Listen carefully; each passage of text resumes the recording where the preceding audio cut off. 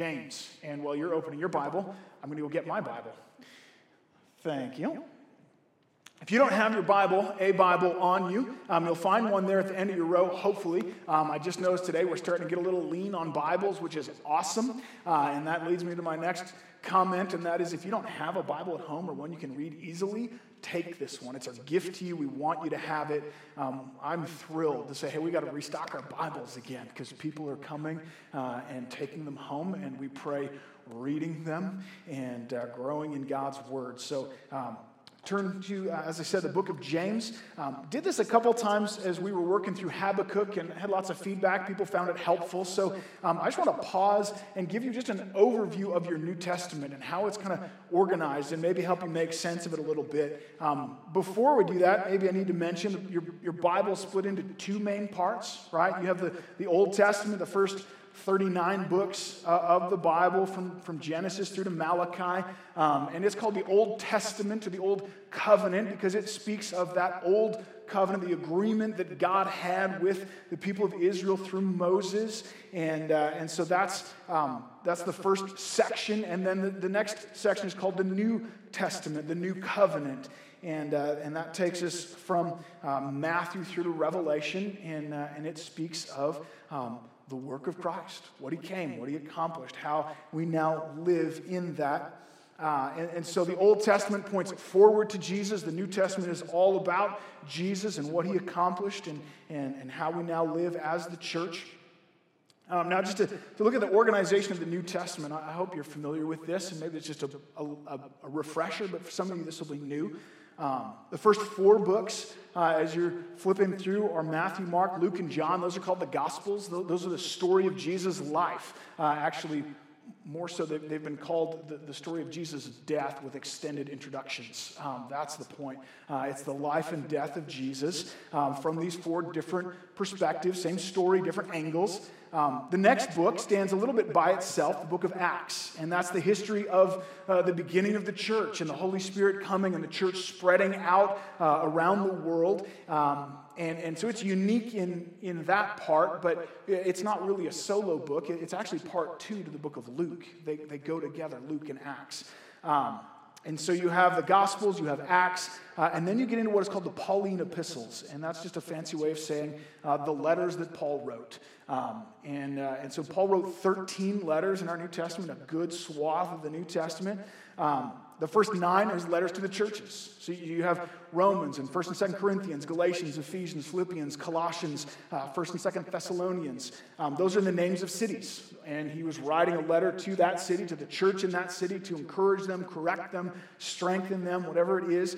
And then the next 3 are called the pastoral epistles. There are 3 of those, 2 to Timothy, 1 to Titus, and both of those guys were young pastors starting churches. So I love those books. I need those ones. I hang out there a lot. And then finally you have Philemon, which is more of a personal letter, and if you're curious what it's about, it'll take you less time to read it than it would for me to explain it to you. It's a great little epistle. So that's the Pauline epistles, and then we have what are called the general epistles, from Hebrews through to Jude. They're called the general epistles because unlike Paul's epistles, they're not written to specific churches, they're written to the church in general. And so these books get their names from their authors. And so as you're looking at James, 1st and 2nd Peter, 1st John, 2nd John, 3rd John, Jude, those are the names of the people who wrote those books. The one that deviates, of course, is Hebrews. And the reason it's called Hebrews is because we don't know who wrote it. Some say Paul, some say Apollos. I've heard Aquila and Priscilla put forward. Bottom line, we don't know. So, Gospels, Acts, Pauline epistles, general epistles, and then the last book, Revelation, and it is unique. It kind of stands on its own. We call it apocalyptic literature, and it's Jesus telling John, this is what's coming. This is what it's going to look like before I come and as I come. And so that's the New Testament. That's kind of the overview of where to find things. And so we're camping out early in these general epistles, the book of James, written by James, the brother of Jesus, and to the Christian Jews who were scattered all over that Eastern world. And as we saw last week, the book of James has this series of tests. a series of markers identifying authentic faith. If you weren't here last week, I'd encourage you to jump on our website, go on SoundCloud, and look us up, and you can listen to that sermon from last week. It really does kind of set the stage of this is where we're going for the next 5 months. This is where we're going to be spending our time. But the first thing that James points out as a test of authentic faith is the testing of trials. And let me just read it for us to bring us up to speed. James says, "Count it all joy, my brothers, when you meet trials of various kinds, for you know that the testing of your faith produces steadfastness, and let steadfastness have its full effect, that you may become perfect and complete, lacking nothing." And so this authentic faith finds joy even in the midst of trials, knowing, trusting, having faith that God is working through those trials and that God is using hardships and even the suffering of his children in order to bring them to maturity, to produce in them a character and a completion in his ultimate perfection. And so, when it comes to the testing of trials, a faith that cracks, a faith that gives up, a faith that turns away from Christ under the pressure, ceases to trust in the Lord and in the goodness of his sovereignty, is a false faith, is an inauthentic faith, a faith that was superficial and counterfeit to begin with. Whereas an authentic faith, a true faith, is strengthened and is made even more steadfast and immovable and has hope and peace. An authentic faith, when tested by trials, doesn't break, but rather it grows. And so you say, "John, that sounds great. That looks really nifty on paper, but I live in the real world, and this is hard. I'm suffering here. I'm in the middle of a bunch of chaos that I don't understand. My world is upside down. I'm hurting and I'm confused. I want to trust God through this. I love the thought of finding joy in trials, but how do I get there? How does that actually happen? How do I come to that place of finding joy and engaging in this process of growing in steadfastness and maturity?" And James hears that question. And he answers it. And he says, what you need is wisdom. Look at verses 5 to 8 with me. This is where we'll spend our time this morning. He says, "If any of you lacks wisdom, let him ask God, who gives generously to all without reproach, and it will be given to him.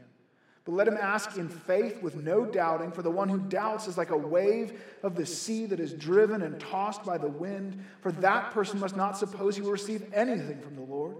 He's a double-minded man, unstable in all his ways." Now, it's tempting to think, as we kind of read through this, that verse 5 is a new topic. He's left behind the idea of trials, and now he's talking about wisdom. And James is often called the Proverbs of the New Testament. It kind of has that flavor to it. He's talking about wisdom, and he's kind of short in these statements. And so it's tempting to think he's moved on. He's done with trials, and he's on to wisdom. But that's not the case, and I can show you why. The book of James is actually written in the most sophisticated, polished Greek of the whole New Testament. It's very refined, it's very intelligent, and he's constantly making these little word plays, and this is the first one. You notice the end of verse 4. "Let steadfastness have its full effect, that you may be perfect and complete, lacking nothing." And then he grabs that word lacking, which is actually a bit of an odd word that he uses, and he pulls it down and he puts it into verse 5. If any of you lacks wisdom, he's throwing us a hint here. He's making this kind of literary connection. Are you going through trials? Are you under the pressure and stress of having the authenticity of your faith tested? Are you in that place of having to trust the Lord and grow in steadfastness? God is moving you toward completion, toward maturity and perfection. And what you need for that process, what you're still lacking, the reason you're not there yet is wisdom. You're lacking wisdom. And so he makes this literary connection, kind of tipping us off that this is the application. This is more on this idea of trials. And so that's what we're going to look at this morning. And we're going to ask 3 questions. What do we need? How do we get it? And then how do we not get it? What do we need? How do we get it? How do we not get it? But before we go any further, we just read, if anyone lacks wisdom, he should ask God who gives generously. Let's start there. Let's go to our God and ask for wisdom as we turn to his word. Father, thank you for your word. Thank you that it is true and trustworthy. God, I lack wisdom. I need your strength, your wisdom this morning. Would you be at work? Lord, I think we all lack wisdom. I pray that you would give us your wisdom as we read your word, as we come to you in faith this morning. Father, I pray that my words would be faithful and true to your truth. God, if I have anything prepared to say that is not in line with your truth, that those words would just fall to the ground, that they would not be heard. And God, that your spirit would be among us, building us up, transforming us by the truth of your word, and that you might be glorified as you build your church. I pray in Jesus' name. Amen. So our first question that we need to ask is, what do we need? And we've kind of already answered that question. It's right on the face of it. James says in verse 5, if anyone lacks wisdom, we need wisdom. What is wisdom? What are we talking about? Well, remember, we're talking about James, who was raised in a good, solid Jewish home, and he's writing to Jewish Christians with the same background. So their shared understanding, their shared concept of wisdom comes from the Old Testament, comes from the book of Psalms and Proverbs and the wisdom literature. And that's a really great place, by the way, to find your understanding of wisdom, because that's where God tells us this is what wisdom is. And so wisdom at its core in this understanding is the understanding needed, the perspective, the view of life in this world that is necessary in order to live in a way that pleases the Lord. Okay, it's the understanding needed to live in a way that pleases the Lord. Proverbs 9:10, the fear of the Lord is the beginning of wisdom. That's where wisdom starts, is understanding who God is, coming in the fear of the Lord, as Curtis unpacked for us a few weeks ago, the significance of the fear of the Lord, understanding who he is, living rightly according to who he is in his glory. And so wisdom, as we often say, is the right application of knowledge, right? Being smart, having heaps of knowledge is not the same thing as wisdom. It's not the same thing as being wise. I got good marks in college. I did really well. I was not one of those guys that kind of breezed through. I had to work my tail off. I was up earlier and up later and put more time in, I think, than anyone I know. But I did it, and I made it through in 4 years. I got 2 degrees and straight A's, and I went into my first church, and it did not end well. What happened? This is what I was trained for, and I aced the training. I had all of the knowledge necessary to do it. I lacked wisdom. I didn't have the understanding to apply that knowledge rightly. Verses 2 and 3, James says, he's told us, count it all joy when you face trials of various kinds, knowing that the testing of your faith produces steadfastness. Here's what we know. We know who God is. We know his sovereignty. We know his goodness. We know that he is working through it. There's knowledge that we need, but that knowledge is not enough. Now that you know it, you need to live in it. You need the wisdom to live rightly in accordance with that knowledge, to make right decisions in light of that knowledge. Because this is true, now what? And James is a little sneaky here. He's kind of gentle and unassuming in the way that he says this. He puts it as this conditional phrase, right? This if statement. If anyone lacks wisdom, and yet the Greek has this neat trick to it where it has these different kinds of conditional statements that either presume a yes or no answer. And this is one of those. It's kind of like a rhetorical question. Really, it's more like he's saying, if anyone lacks wisdom, and you do, hint, hint, that's you. He's telling us we lack wisdom. So, good news, you can stop freaking out now. You can breathe out.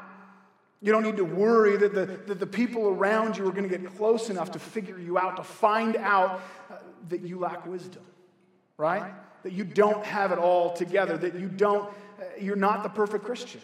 You don't always do the things you should do. You don't always say the things you should say. You don't always make the right choices that you should make, right? Cat's out of the bag now. James spilled the beans. Repeat after me, I lack wisdom. That's what I thought. It's a little sad. Come on, I lack wisdom. Okay? Turn to your neighbor, tell them, you lack wisdom. Oh, that's so satisfying, isn't it? That's much easier than I lack wisdom. We lack wisdom. We don't have it. We need more wisdom. Listen to what Proverbs says about wisdom. This is what we're lacking. Pay attention. Proverbs 3:13, blessed is the one who finds wisdom and who gets understanding. Blessed is the one. Proverbs 24:14 says, know that wisdom is honey for your soul. If you find it, there will be a future and your hope will not be cut off. Proverbs 8:35, wisdom is kind of personified, and wisdom says this, whoever finds me finds life and obtains favor from the Lord. Proverbs 4:7-9, the beginning of wisdom is this, get wisdom. And whatever you get insight. Prize her highly, and she will exalt you. She will honor you if you embrace her. She will place on your head a graceful garland. She will bestow on you a beautiful crown. Wisdom is a good thing. Anyone else read that and find themselves highly motivated to get more wisdom? This is what wisdom accomplishes. Wisdom brings into our lives blessing and joy and life, and wisdom gives us favor with God. That's where we want to be.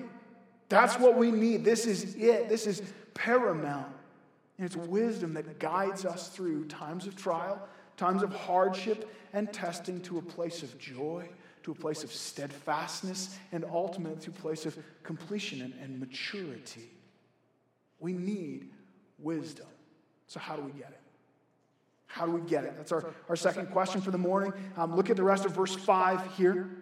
If any of you lacks wisdom, and you do, let him ask God, who gives generously to all without reproach, and it'll be given to him. What a phenomenal promise. You lack wisdom, so ask. And that's a command, by the way. Ask God. Do it. Our lack of wisdom, our need for wisdom, especially as that need is made so obvious to us and apparent to us as we go through trials and we struggle, it ought to drive us to prayer. It ought to drive us to our knees. Wisdom that we need to live a life pleasing to the Lord, to find joy and steadfastness in trials, that wisdom that Proverbs promises that will give you hope and life and joy, it doesn't come from man. Okay, it's not something that you can conjure up. It's not something you can figure out. So often we hit hard times, and what do?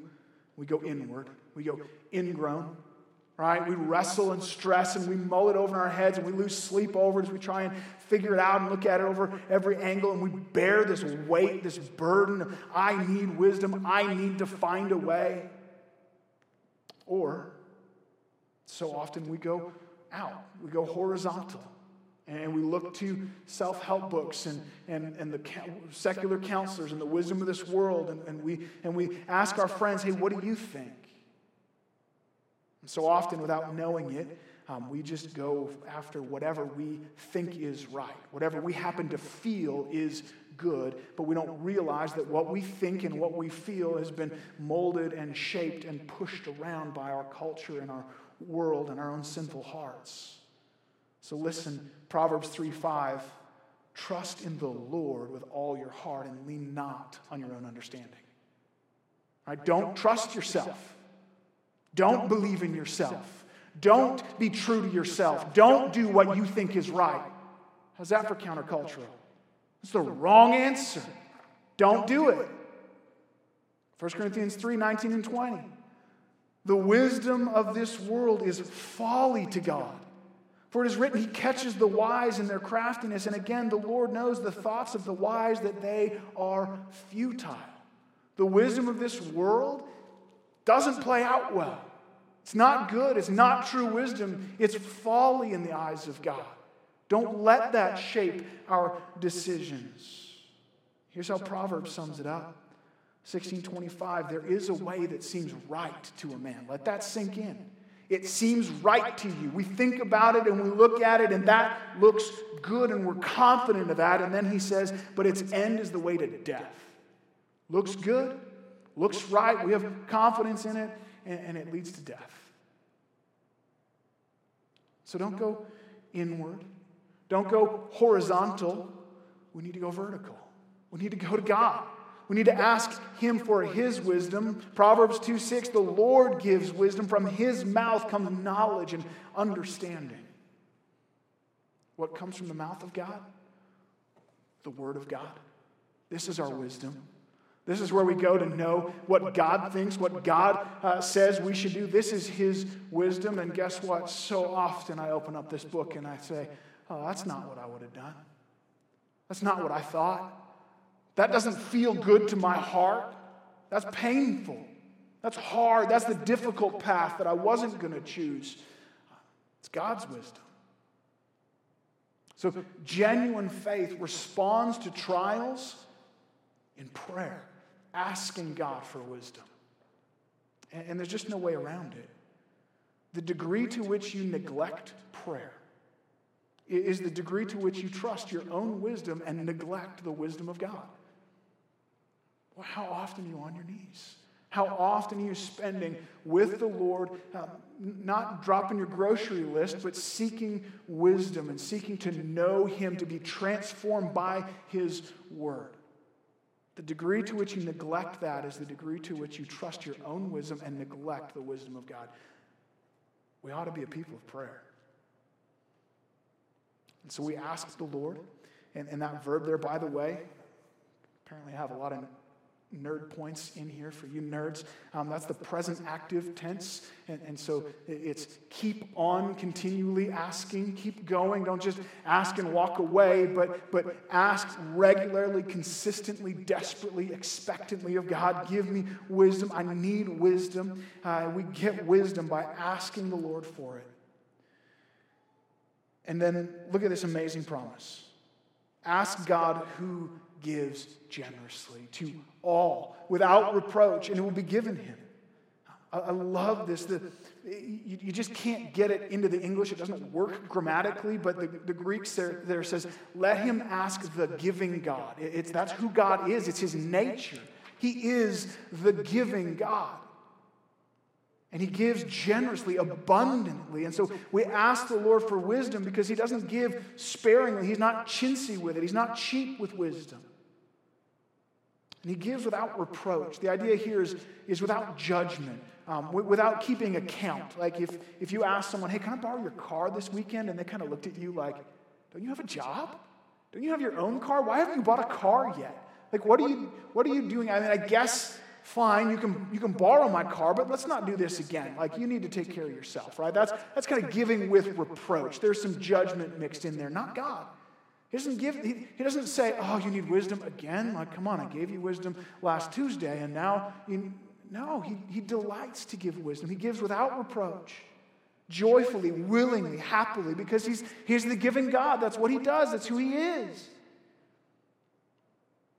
He's not a cruel God who puts us through trials, who brings us into these tests and then holds back from us the very thing that we need to succeed. No, he allows these trials, brings these trials into our lives for the very purpose of causing us then to trust in him. And he's delighted when that happens, when we come to him and when we bring ourselves in our need and he's able to show himself sufficient to fill that need.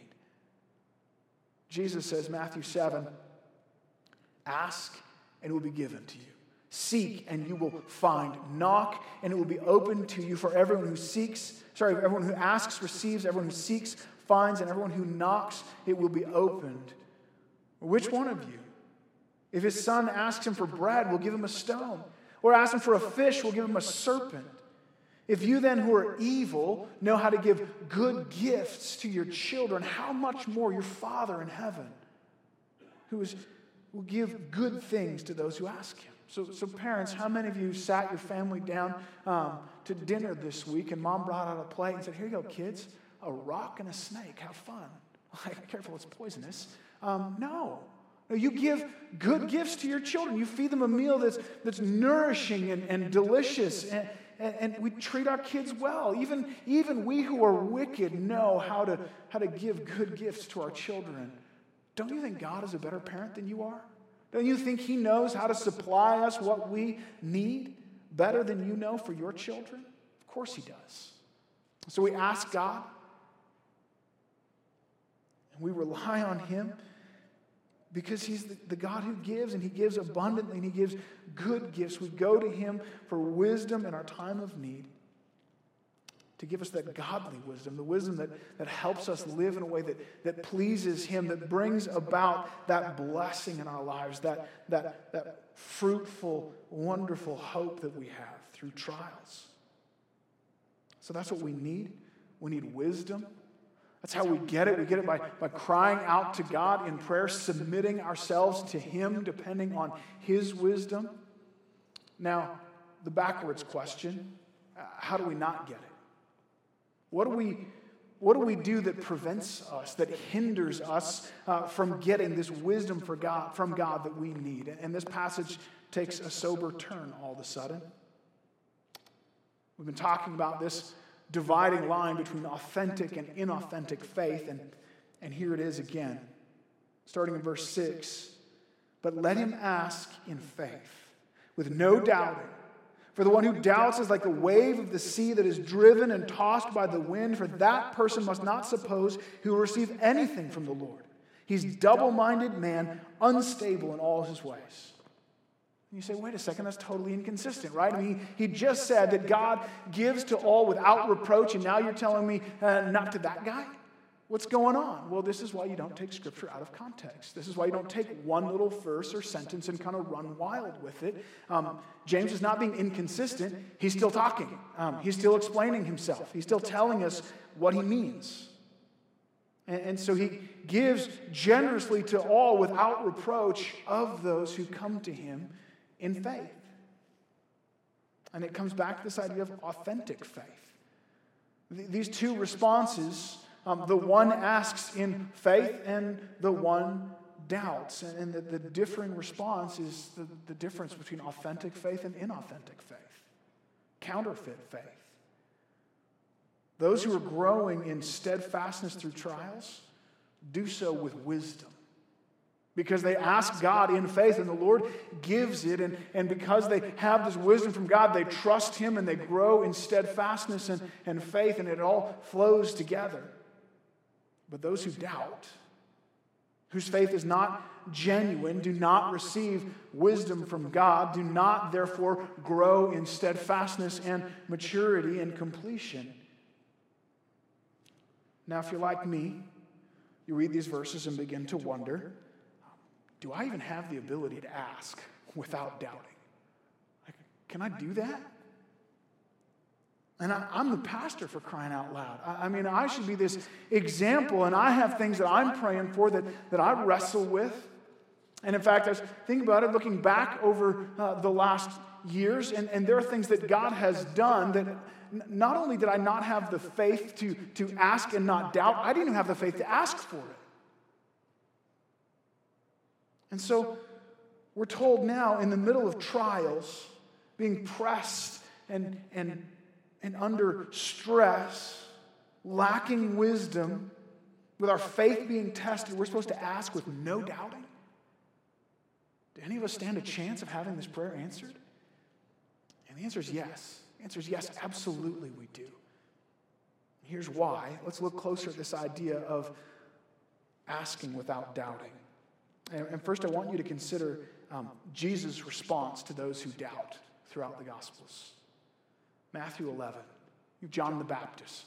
Right now, this is John who was baptizing, preparing the way for the Messiah, saying the Messiah would come, and Jesus shows up and he says, "Behold, the Lamb of God who takes away the sins of the world. This is him. This is the one who is so great. I'm not even worthy to untie the straps of his sandals. He's here." And then by Matthew 11, John's in prison. He doesn't know it yet. He's about to be beheaded. And he sends his disciples, he sends his followers to Jesus to ask, are you really the one? Like, is this it? Is it really you, or should we look for somebody else? He's doubting.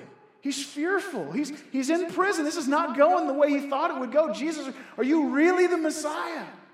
Jesus doesn't smack him down. Jesus doesn't rebuke him. Jesus quotes from Isaiah, a passage about the coming Messiah, and says, look, this is being fulfilled in front of you. It's happening, John. Hang on. Mark 9. The father of the boy who was possessed by a demon. Imagine the heart wrench of that. Your sweet child taken over by a monster. And he goes to Jesus. And, well, first he goes to the disciples, and the disciples can't do it. They can't cast the demon out. And so then he goes to Jesus and says, Jesus, can you help me? Can you save my little boy? And Jesus says, it is possible if you believe. And you know the words he responds with. Lord, I believe. Help my unbelief, right? He's wrestling. He's doubting. I believe. I want to believe, but I'm doubting. Help me, Jesus. And Jesus doesn't rebuke him. Jesus heals his son. He casts out the demon. One more example, probably the greatest example, John 20. Doubting Thomas. Jesus had died and rose from the grave. Of course, all the disciples were there to see him on the cross, to see his body put into the grave. That was obvious. And then Jesus appeared to 10 of the disciples. Judas is taken off, and Thomas is not there. And the disciples see him, and they rejoice together. And then Thomas shows up. They're like, we saw him. Jesus rose from the dead, just like he said. He's here. It's happened. And Thomas says, I don't know, guys. Come on. Really?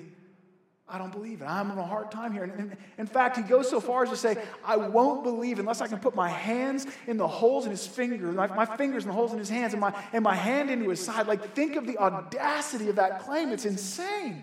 Who would ask that? What does Jesus do? He shows up again. And he says, okay, Thomas, poke away. Check it out.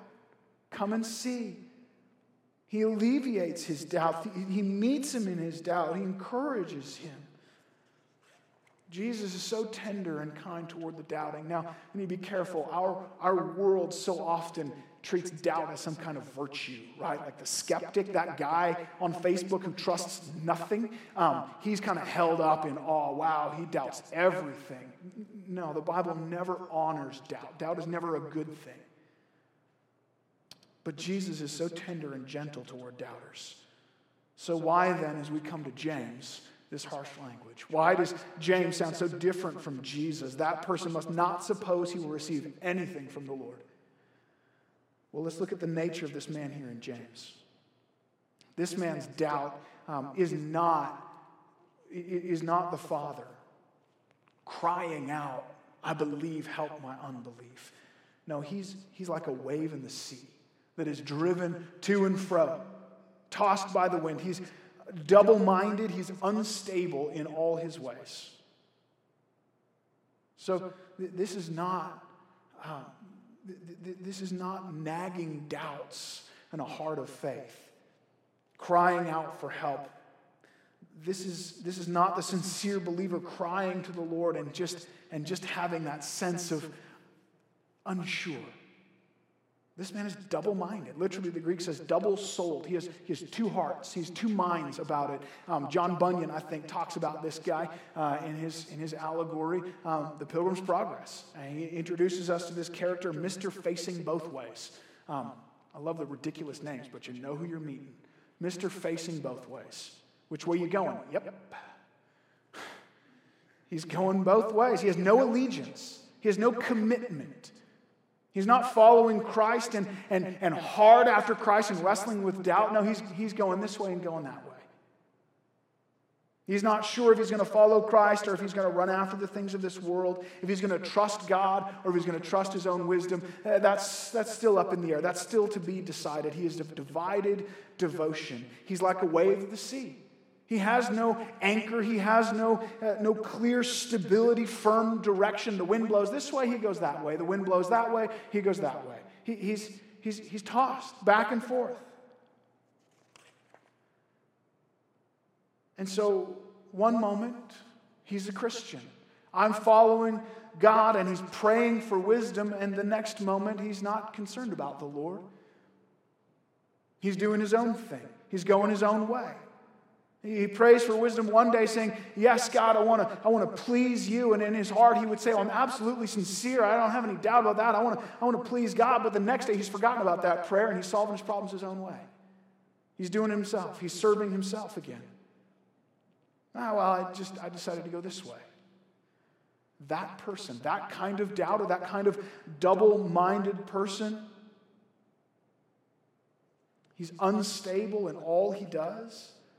That person, listen, should certainly not expect to receive anything from the Lord. Not because God is unfaithful, not because God is inconsistent, but because he is.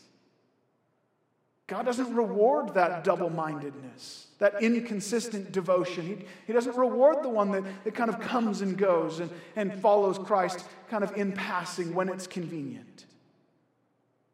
Bringing this back to the idea of wisdom, a person facing a trial, a test, a hard time, and in one moment they're looking to God and asking for wisdom, but instead of waiting patiently for the Lord and walking in obedience and depending on him and entrusting themselves to him, they just go after worldly wisdom.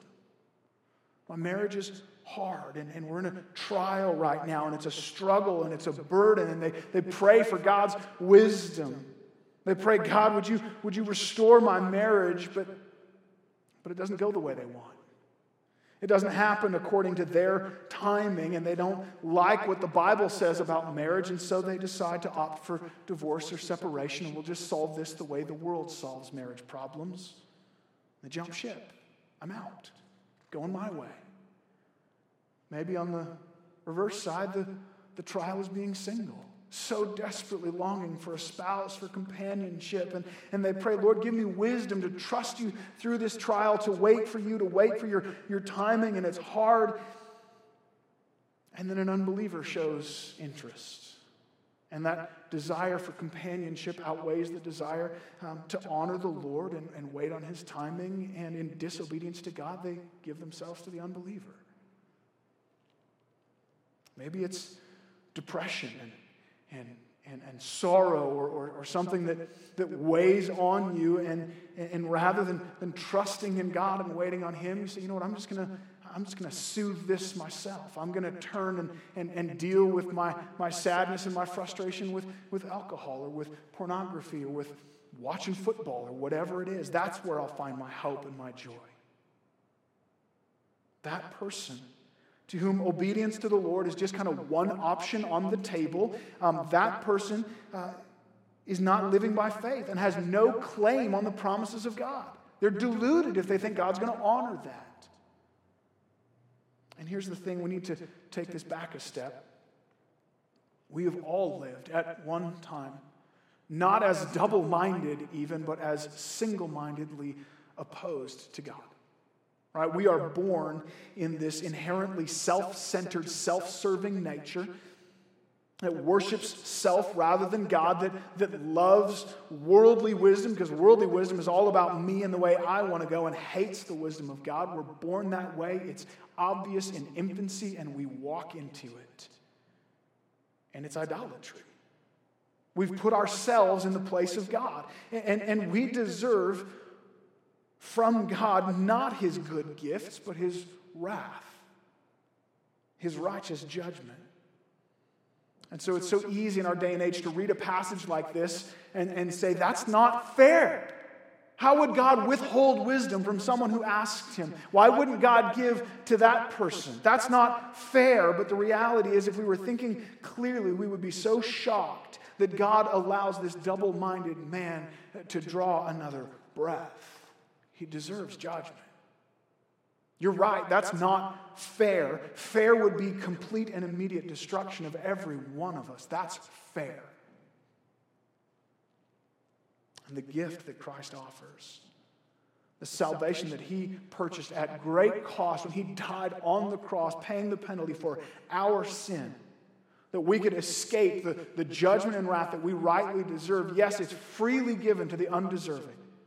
It's given by grace to those who have faith, but right at the heart of faith, this idea of being reconciled to God, having our relationship with God restored, is that we begin to live in right relationship to God. That is, we begin to treat him as if he were actually God again. Faith means taking ourselves off the throne and giving him our allegiance 100%. Giving him the honor, the respect, the obedience that he deserves. That's why Jesus says, whoever would come after me must take up his cross and follow me. Why do I need a cross? What's a cross for? Well, a cross is for putting someone to death. Oh, who's going to die? You are. That old self-centered me, that me that lived as if I was God, he needs to die. He needs to be gone. Jesus doesn't call us to add God as one of our advisors around the table, to make the Bible an optional extra, but to own him as our Lord, our Master. And you can't have faith without a recognition of who God is as our King. To walk in obedience. And so those who are of this double-minded nature, who toy with the idea of obeying God as long as it kind of suits them, but the next day they go back to serving themselves again and just go through this loop and this cycle, that kind of double-mindedness and instability in its complete form, in its full bloom, is clear evidence of an inauthentic faith. A faith that's not genuine. It cannot save. Not only will God not give that person wisdom, but that person should expect nothing good from God. He will not save. You can't play God, right? You can't pull one over on him. You can't give God kind of this nod of allegiance and obedience when it suits you and then cry out to him and expect his mercy. Galatians 6:7 says, don't be deceived. God is not mocked. For whatever one sows, whatever seed you plant, whatever you put in with your life, that you will also reap.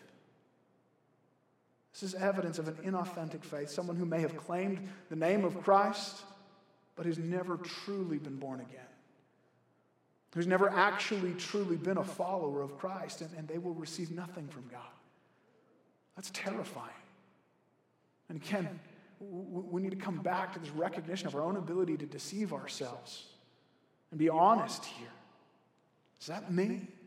Am I double mind? Am I half allegiance to the Lord and half to myself? Do I obey when it's convenient and just decide to go my own way when it suits me? If that's you, you need to repent.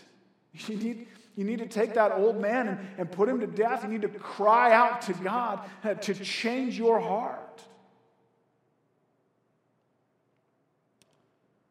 But let's be honest, back where we started, we all lack wisdom, don't we?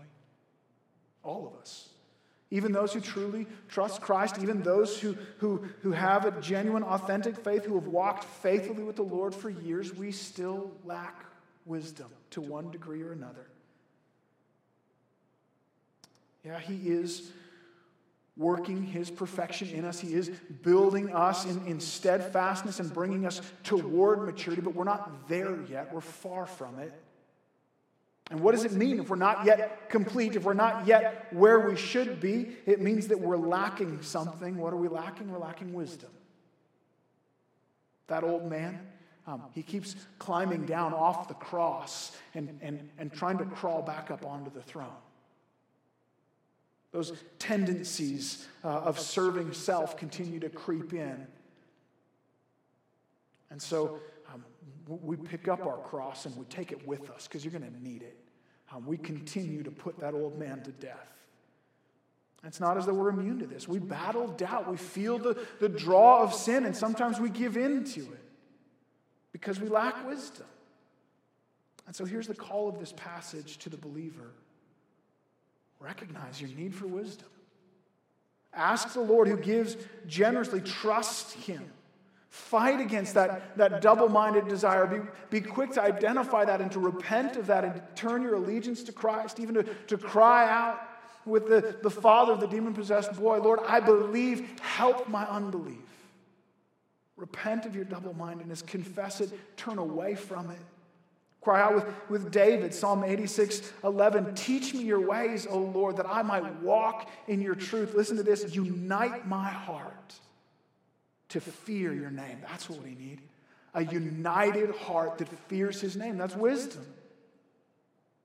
Or as the disciples, John 6, after a particularly difficult teaching from Jesus, listen to this. It says, after this, many disciples turned back and no longer walked with him. Many people heard that who had called themselves disciples and went the other way. They were following Christ. Now they're not. They're not disciples anymore. We're done with this. That's too far. It's too much, Jesus. And so Jesus looks at the 12. And he says, do you want to go away as well? And I love this. Simon Peter answers him, Lord, to whom shall we go? You have the words of eternal life. He doesn't say it's easy. He doesn't say, oh, this will be fun. He says, we have nothing else. You have the words of eternal life. You have wisdom. This is what we need. And we can't get it anywhere else. Do you believe that? Do you trust him?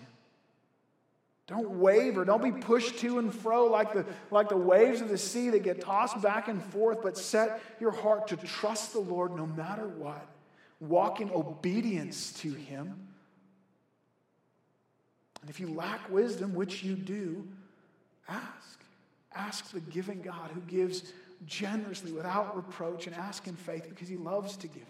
He loves to provide richly for his children in need, that we might be built up in steadfastness, able to find joy in the trial, and be matured and brought toward completion. Would you pray with me? Father, give us wisdom. Lord, we lack wisdom. Lord, I pray for those who are struggling this morning. I pray for those who are in the midst of trials and hardship, who have been pulled in different directions. God, I pray that you would break them in a beautiful way, and that out of that brokenness you would bring faith. God, that you would bring steadfastness where there has been wavering. God, that we would not turn to our own wisdom, that we would not turn to the wisdom of this world as we are so prone to do. God, guard our hearts. Help us to come to you for wisdom, to open your word, to see your truth there, to be transformed by it. God, give us faith that we might grow to know you more, to walk in closer intimacy with you and obedience to you. Lord, that we might have that wisdom that brings hope and joy and life and that pleases you. Father, we beg in Jesus' name.